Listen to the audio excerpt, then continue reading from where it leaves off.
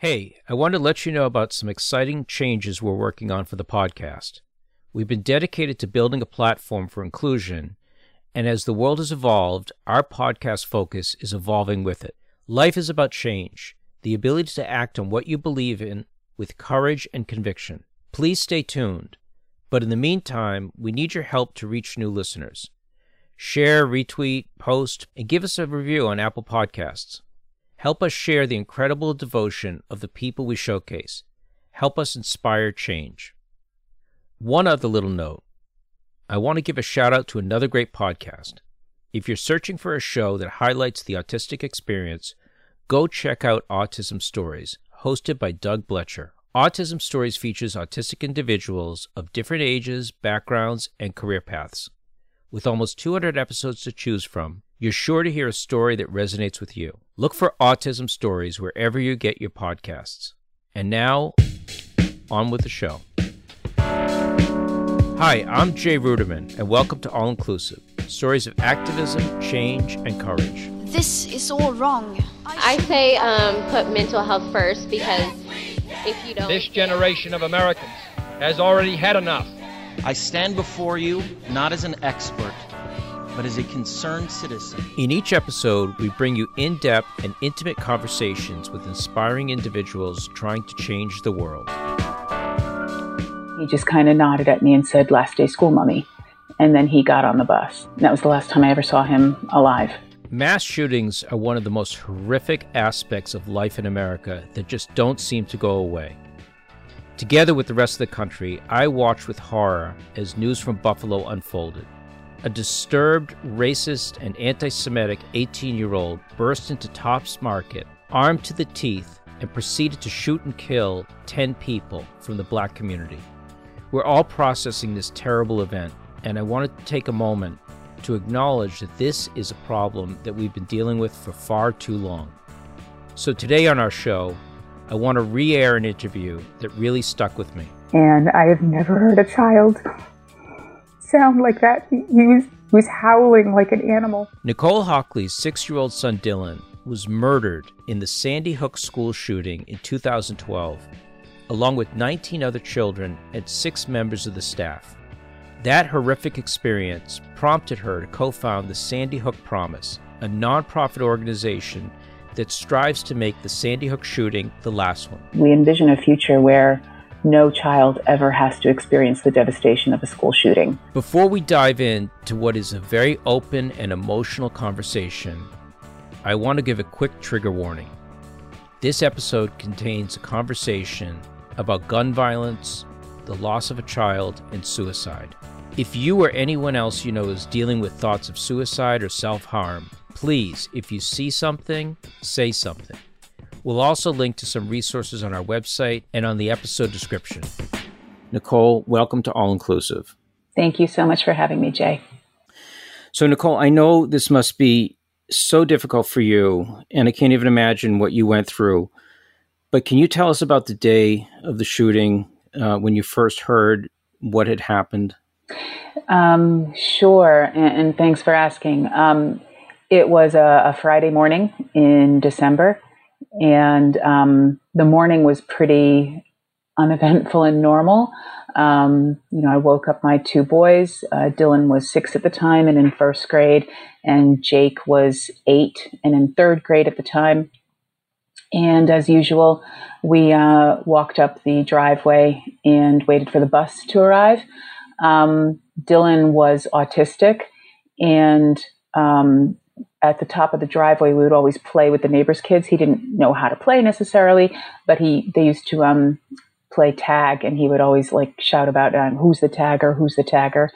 And there was a weird moment before he got on the bus, which is stuck in my mind.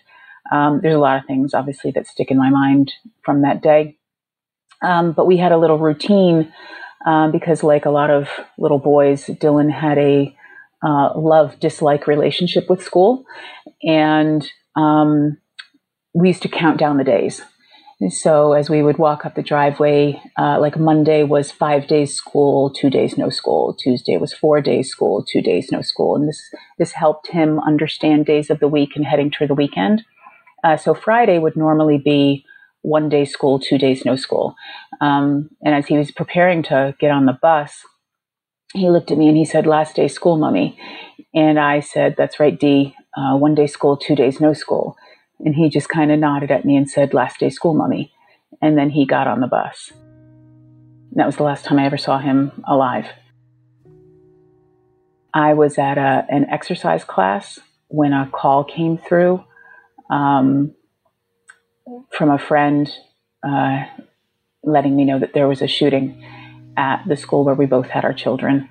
I collapsed to the floor in my class, and one of my other friends collected me and took me in her car to drive to Sandy Hook, which is only a few miles away from where I was. And as you got closer, there were just cars and police cars and sirens, and the streets were jammed. So I got out of the car and started running to where the school was. There were just so many people there. This is a school with several hundred children, and it was complete chaos. And there's a fire station at the front driveway to the school, and they were sending everyone there. And the rooms were crowded with children all sitting down, and floors everywhere, the back offices of a fire station. And parents were just pressed right up against each other, trying to wiggle their way through to find their kids. And I remember seeing a few of my friends looking for their children. One of my friends said, "I saw Jake, my eldest. He's in another room." And I said, "That's good. Have you seen Dylan?" "No." And another woman who I recognized from the town said, "What class is he in?" And I said, "He's in Miss Soto's class." And she said, "I heard she got shot." And that was the first time that I'd really heard of that this was a potential. And I got angry and I yelled at her and I said, "Don't you dare say that if you don't know it's true." And then I just kept pressing my way through, and I found a lot of other first graders all, sitting with their legs crossed quietly. And I was just searching all the faces looking for Dee. And then a policeman, I think, stood on a chair between an archway and said, "We need to get the kids all to the front so we can start allowing parents to take kids home, make some space." At this time, I found Jake, and he just threw his arms around me, which was amazing, because I knew he was safe. And he said, "Where's Dylan?" And I said, "I don't know, but I'm going to find him." And then they made all the parents stop, and it became silent. And they asked all the kids and the teachers to get the kids up to the front where the bays of the fire trucks were so that they could line up by class. And as all the kids were walking by, holding hands, some were crying. You just keep looking at every face, looking for your child. And he wasn't there. And I went out front once all the kids were there and found an adult holding Miss Soto's sign, and there were only a few kids there. I saw Dylan's reading partner, and she just had this blank look on her face. And I went up to the adult and I said, "Where's the rest of the class?" And he said, "I don't know anything. I've just been asked to stand here with this sign." And parents started collecting their kids and leaving. And my friend said, "Do you want me to take Jake home?" And I said, "Yes, please." I said, "I'm sure Dylan's fine. I'm sure he's hiding somewhere." And I know Mrs. Murphy, his special education assistant, wherever he is, she is too. She would not leave him at all. They were very strongly bonded. And eventually it was only some families milling around, and they asked us to all go in the back room. And even then, my mind could not comprehend in the slightest that there was potentially any harm done to my child. And I started to just shut down. And no one knew what was going on. We had to fill in a form that said the name of who we were waiting for and what class they were in. Some people were crying Some people couldn't stop talking. They were on their phones. I did not want to go on my phone. I just reached out to my husband and I said, you need to get here because I'm all alone and I don't know what's going on. And then they let us know that a lot of people had been killed. Again, no more details. And then our governor at the time, Governor Malloy, came in with what I now know were senators, but I didn't recognize him at the time. And I didn't even know who our governor was. I'd only been living in Newtown for 11 months, having recently relocated from England, where I'd been living for 18 years. And our governor started talking and realized that everyone in the room had not been told anything.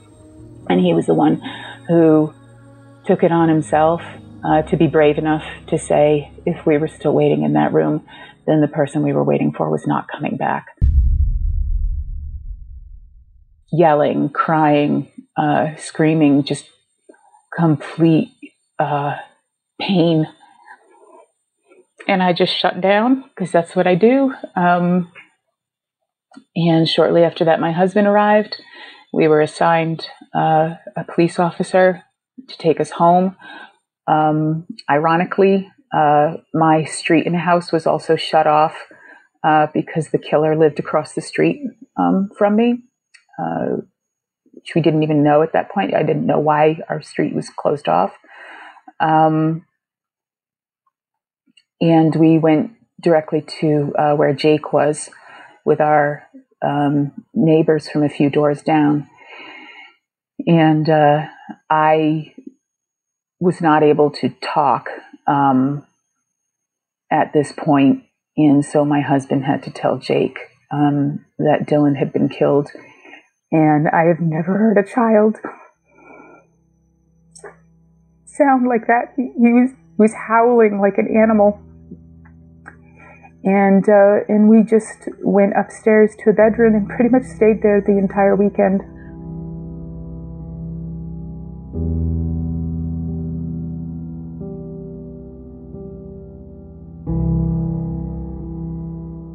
It's such a, I can't even imagine, and my heart goes out to you and your family, and I can still hear, all the years after how, devastated this was for you. I remember clearly Sandy Hook from a national perspective. It made news all over the world, and there was an outrage at the number of children, especially that were killed in this mass shooting. How did the community come together after this?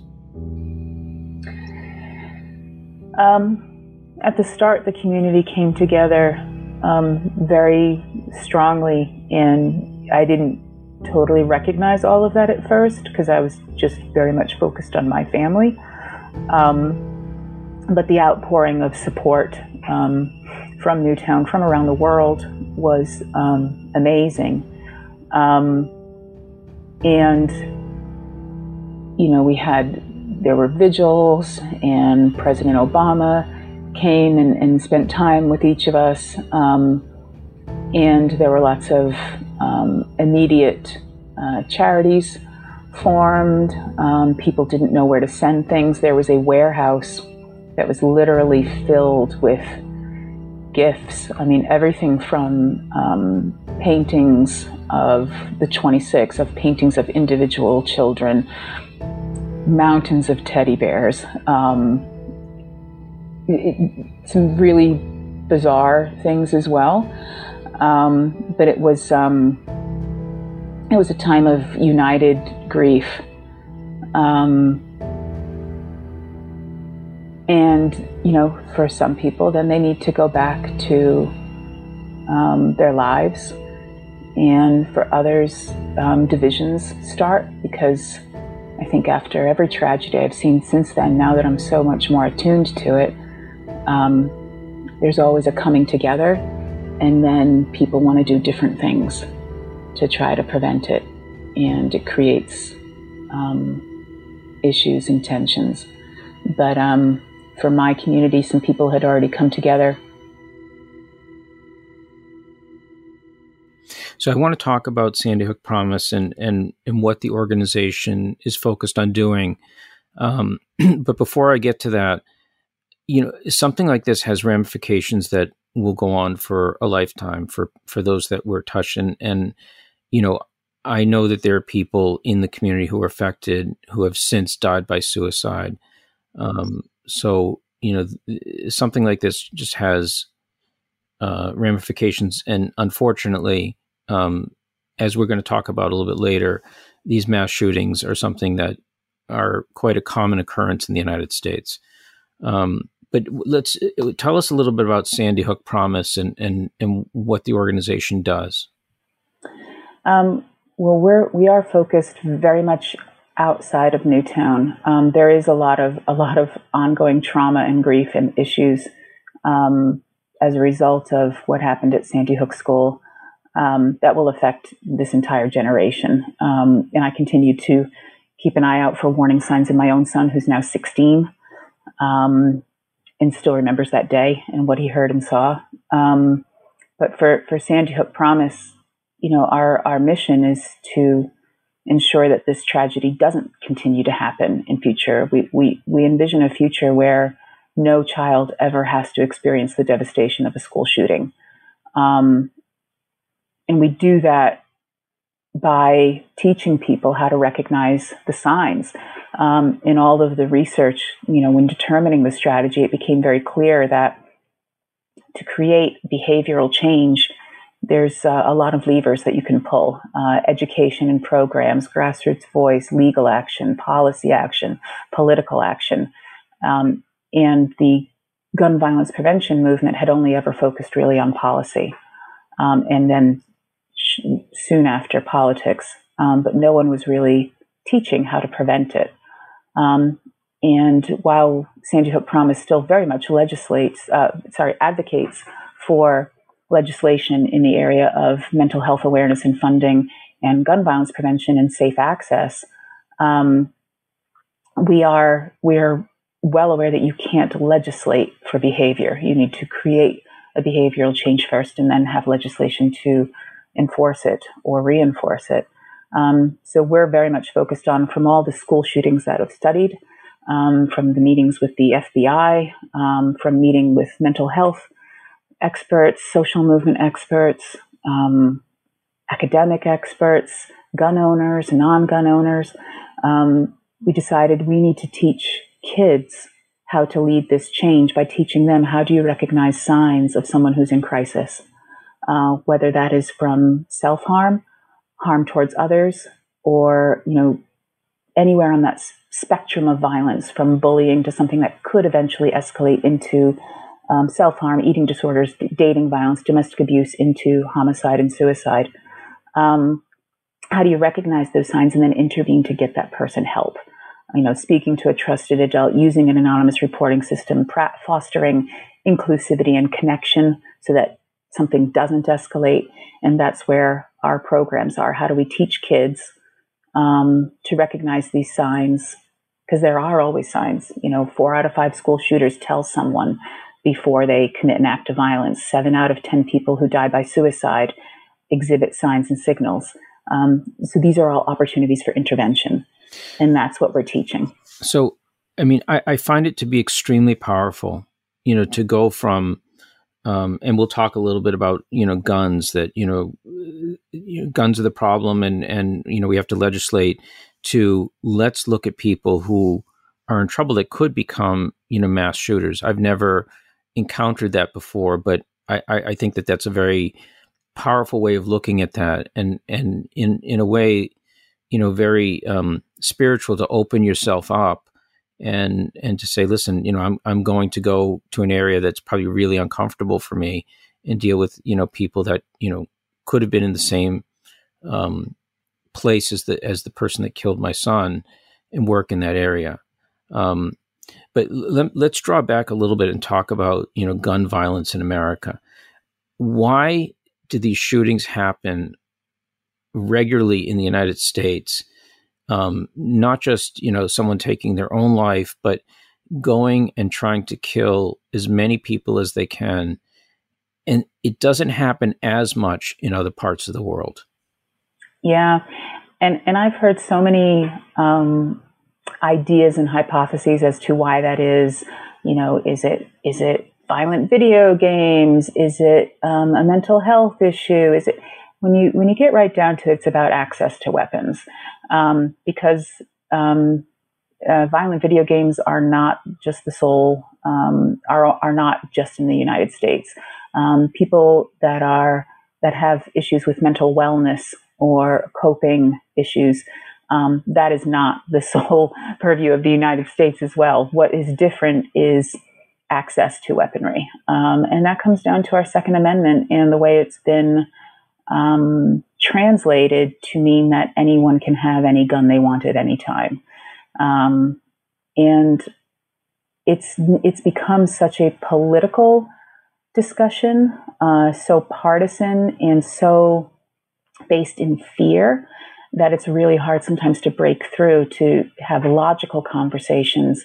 And, you know, it's not about taking something away. It's not about being pro-gun or anti-gun. It's about protecting kids. And that's something we can all agree on. So if we start from that basis and figure things out, but the problem in America is, you know, there's, 330 million people and more guns than that. Right. And the fear messaging that comes out from more of the pro-gun lobby is, you need to be armed to the hilt in order to defend yourself. Whereas actually mass shootings are incredibly small in number. Suicides are what drive gun violence deaths. And that is all about access and poor storage, and lack of safety. So I read an article that you authored with Laura Dern, the actress, which said in 2020, 23 million guns were sold, which was a huge jump from previous years, and that in this year alone, I mean, we're sort of not even halfway through the year, but there's been 47 mass shootings so far in the United States, and over 200 children have died as a result. This is a national disgrace, and why? I mean, without getting too political, why our state and our federal government, why are they not able to do more to prevent this? Sadly, they are very able to do more to prevent this. The problem is politics. It's become a political issue rather than a public safety issue. If it was treated as public safety, I mean, with over 40,000 people dying by gun violence every year, and there are solutions in place, it's a shame that we're not able to put our politics aside and just think as people. There's a lot of work that we can do at a grassroots level as well. I don't think it's just the job of politicians. It's around how we look out for each other. It's around how we respect and include each other. It's also around, being able to speak up. We're a bit of in the past, we've been a bit of a bystander culture. I will video what's happening, but I won't intervene. It's someone else's responsibility to do that, rather than being upstanders and leaning in and saying, this person needs help and I'm going to do something about it. So there is a behavioral change that's needed for all of us. In addition to then, having our politicians be upstanders as well. Do you think that we've, as a society in America, become in some ways immune to these shootings happening and just say, okay, well, this is just part of life living in America? I mean, will they ever stop, or do you think that we're just going to wake up every week or every other week and just hear about something like this happening? I absolutely believe it's going to stop, and that's my life's mission. So I will always believe that. I think there is an element of desensitization, but it's more coming from a sense of apathy or a sense of it'll never happen to me. We find, unfortunately, that most people only become active in this issue once it has touched them. And with 40,000 people dying every year, mass shootings on the increase, there is soon going to be a point in time when it is hard to find someone who hasn't been touched by gun violence. And I think that will be a big turning point. But, I'd rather us not have to wait till we get there and take action now instead. Right. I want to talk about the shooter. And I know this is sensitive. The killer, Adam Lanza. What do we know about him and how he got to that point of doing, something so terrible and outrageous? Well, having met with, having certainly read the police report several times and having met with the behavioral analysis unit who did some profiling on him, I think the main thing is this was a troubled person who had a lot of issues, observable issues throughout his life, and they were not intervened on. His mother, he was prescribed medicine. He didn't take the medicine. He was prescribed therapies. They were ended.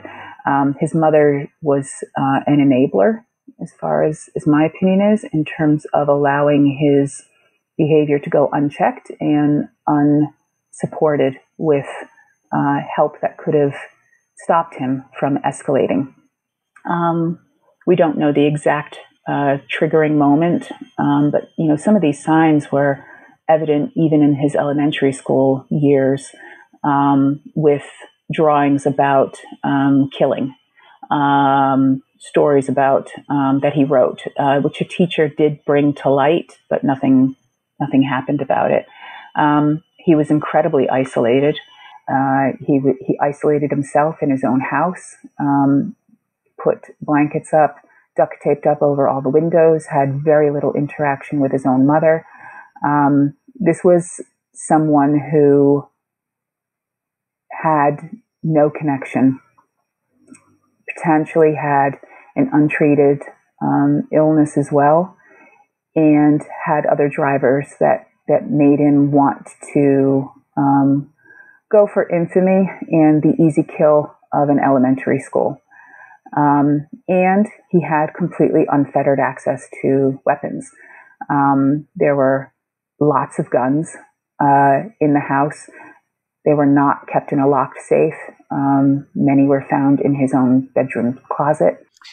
I had a friend in high school who died by suicide by a gun, and the family had a lot of guns in the house. And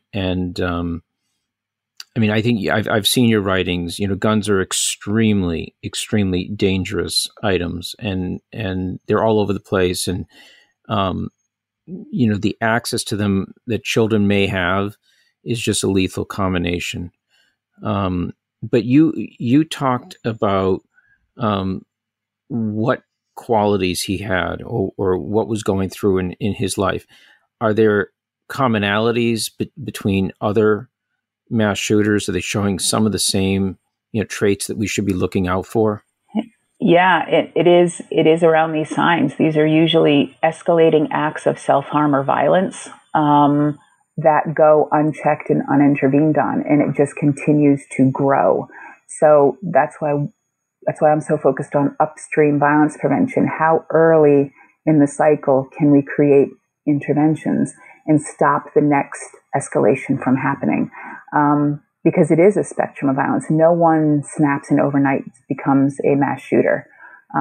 There's no such thing of that. This is something that grows. And while one sign isn't necessarily enough, it's about the accumulation of signs and the increased amount of them over time that really are a signal that someone is in deep trouble of self-harm or violence to others and needs an intervention. And that's where the focus needs to be: early intervention, early support, and obviously lack of access to means to carry out any act of self-harm or violence to others. So, Nicole, you mentioned one thing in a previous answer, and I just wanted to see what you meant by that. People who are looking for infamy. What did you mean by that? He, according to the police reports, he had been studying previous mass shootings such as Columbine in depth and wanted to get a higher kill rate. He wanted to be remembered as having killed the most people. I think for most of us, it's a really difficult thing to wrap our heads around. I mean, I know it happens all the time. We can list, many, many famous, mass shootings where a lot of people have been killed, including children. It's just so difficult to wrap your head around, the idea, not that, death by suicide happens. It's frequent. We should work against it and raise stigma and educate people. But the mass shooting aspect of it is really hard for a lot of people to wrap their heads around. But yet it seems to be a thing out there that other people are following previous cases. Very much so. That is a very obvious and more overt sign of someone who is potentially planning damage to others. This obsession with previous mass shootings, studying them, detailing, emulating them, that is not typical behavior for many people. That's a sign of someone who is having dark thoughts and needs help. And the idea of competing with mass shootings, and unfortunately we've seen it again. There have been shootings since then that the person has talked about wanting to do a Sandy Hook or get a higher kill ratio than Sandy Hook. I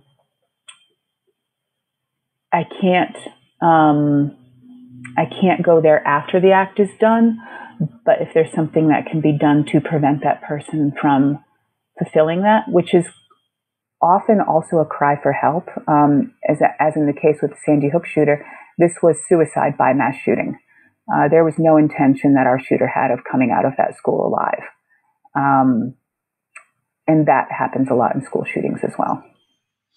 So I have 4 teenagers, and, as a parent, obviously I'm concerned about them, about, their mental health, about how they're growing up.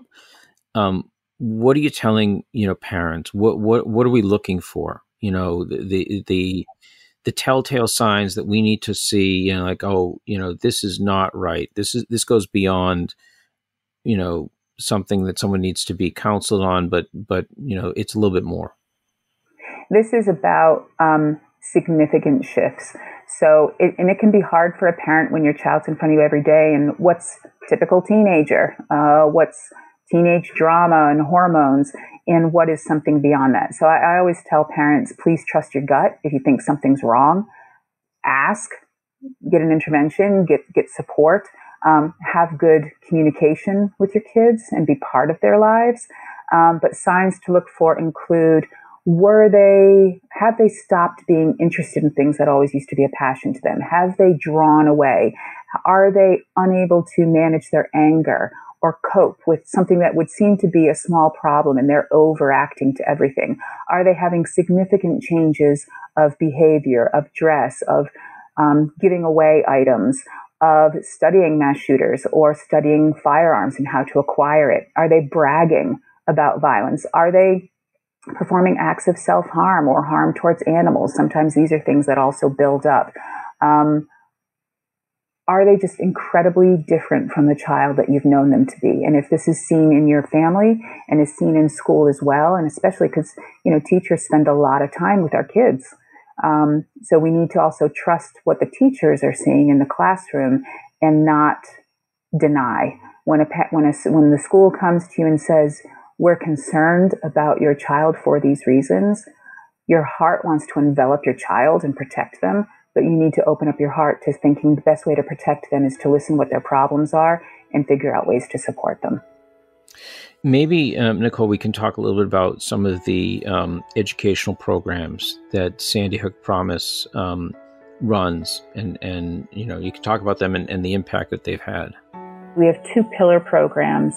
Start with Hello, which teaches kids how to recognize when someone's alone and reach out and include them, create connections. It's all about fostering connectivity and safer school climates. It's an SEL program that is used in thousands of schools across the country right now. In total, our programs are in about 15,000 schools. in all 50 states. We've trained, I think, about 12 million people have participated in our programs as of this point. Our other pillar program is Say Something, where we specifically focus on teaching kids how do you recognize signs and signals in your friends, particularly on social media, where so much communication is done, and how to then tell a trusted adult or use a different system if your school has an anonymous reporting system, or we then launched our own anonymous reporting system in 2018, so that we're not expecting kids to create the interventions. We're saying go to an adult, a trusted adult or an expert, and let them say, this is what I'm seeing, this is what I'm nervous about, and this person needs your help, and then allow the adult or the expert to do the intervention. But those two programs in themselves have reduced bullying. They've reduced isolation in things like lunchrooms. They have gotten thousands of kids to mental health supports that are needed. They have tangibly stopped a considerable, sad number of suicide attempts. And they have stopped several dozen evidenced school shooting plans that we believe would have taken place had we not intervened. Can you talk a little bit about the program Students Against Violence Everywhere? And is there any connection between that and the survivors of the Parkland shooting in Florida? So Students Against Violence Everywhere, or SAVE, is our student youth empowerment. They're student clubs. So a lot of times where schools have our programs, we want to ensure that this becomes the fabric of the school. It's not just a one and done training. It's about how do you sustain it. And it's about having young people get involved in, in being agents for themselves as to the safety of their own school and community. So we have about 3,500 student clubs now across the country, and we do summits and leadership things. We started this in 2017, so before Parkland. And there are SAVE clubs down in Broward District, which is one of the districts that we work with. Ironically and sadly, we were just about to implement the programs in Broward District when Parkland happened, which I know my team took. We take every school shooting very personally and very hard, but the fact that we were about to train on that and then this happened, that hurt our team emotionally quite a lot. We have, in terms of what came out of that with March for Our Lives and Safe and Sound Schools, there's a lot of behind the scenes work. We all talk to each other, but we're focused on different ways to tackle this problem.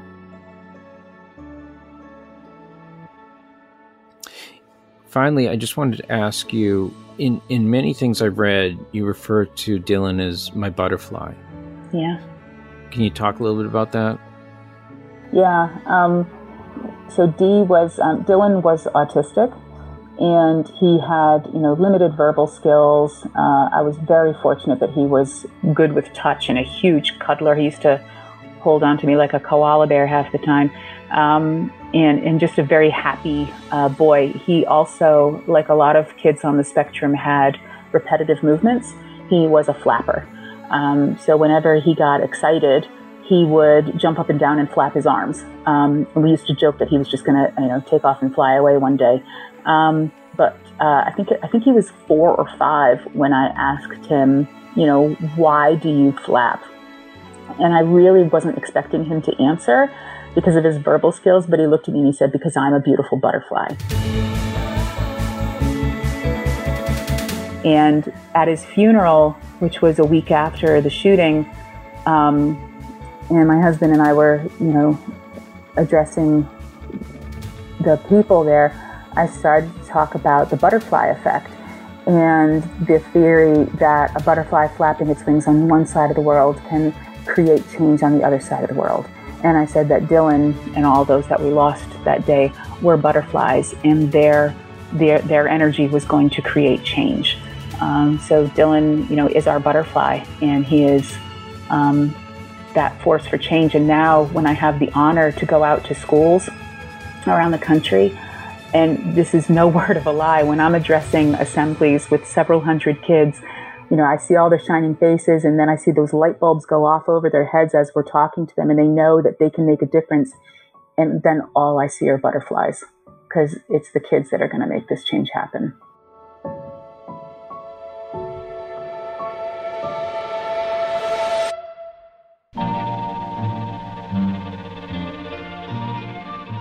All Inclusive is a production of the Ruderman Family Foundation. This show is produced by Yochai Metal, Jackie Schwartz, Matt Littman, and me, John Zulu. If you enjoyed this episode, please check out all of our previous conversations. Look up All Inclusive wherever you get your podcasts. As always, if you have an idea for a guest or just want to share your thoughts, I'd love to hear from you. You can tweet me at jruderman or email us at allinclusive@rudermanfoundation.org.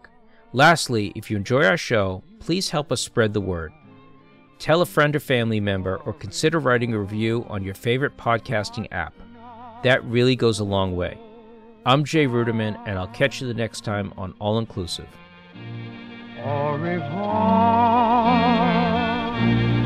but not goodbye.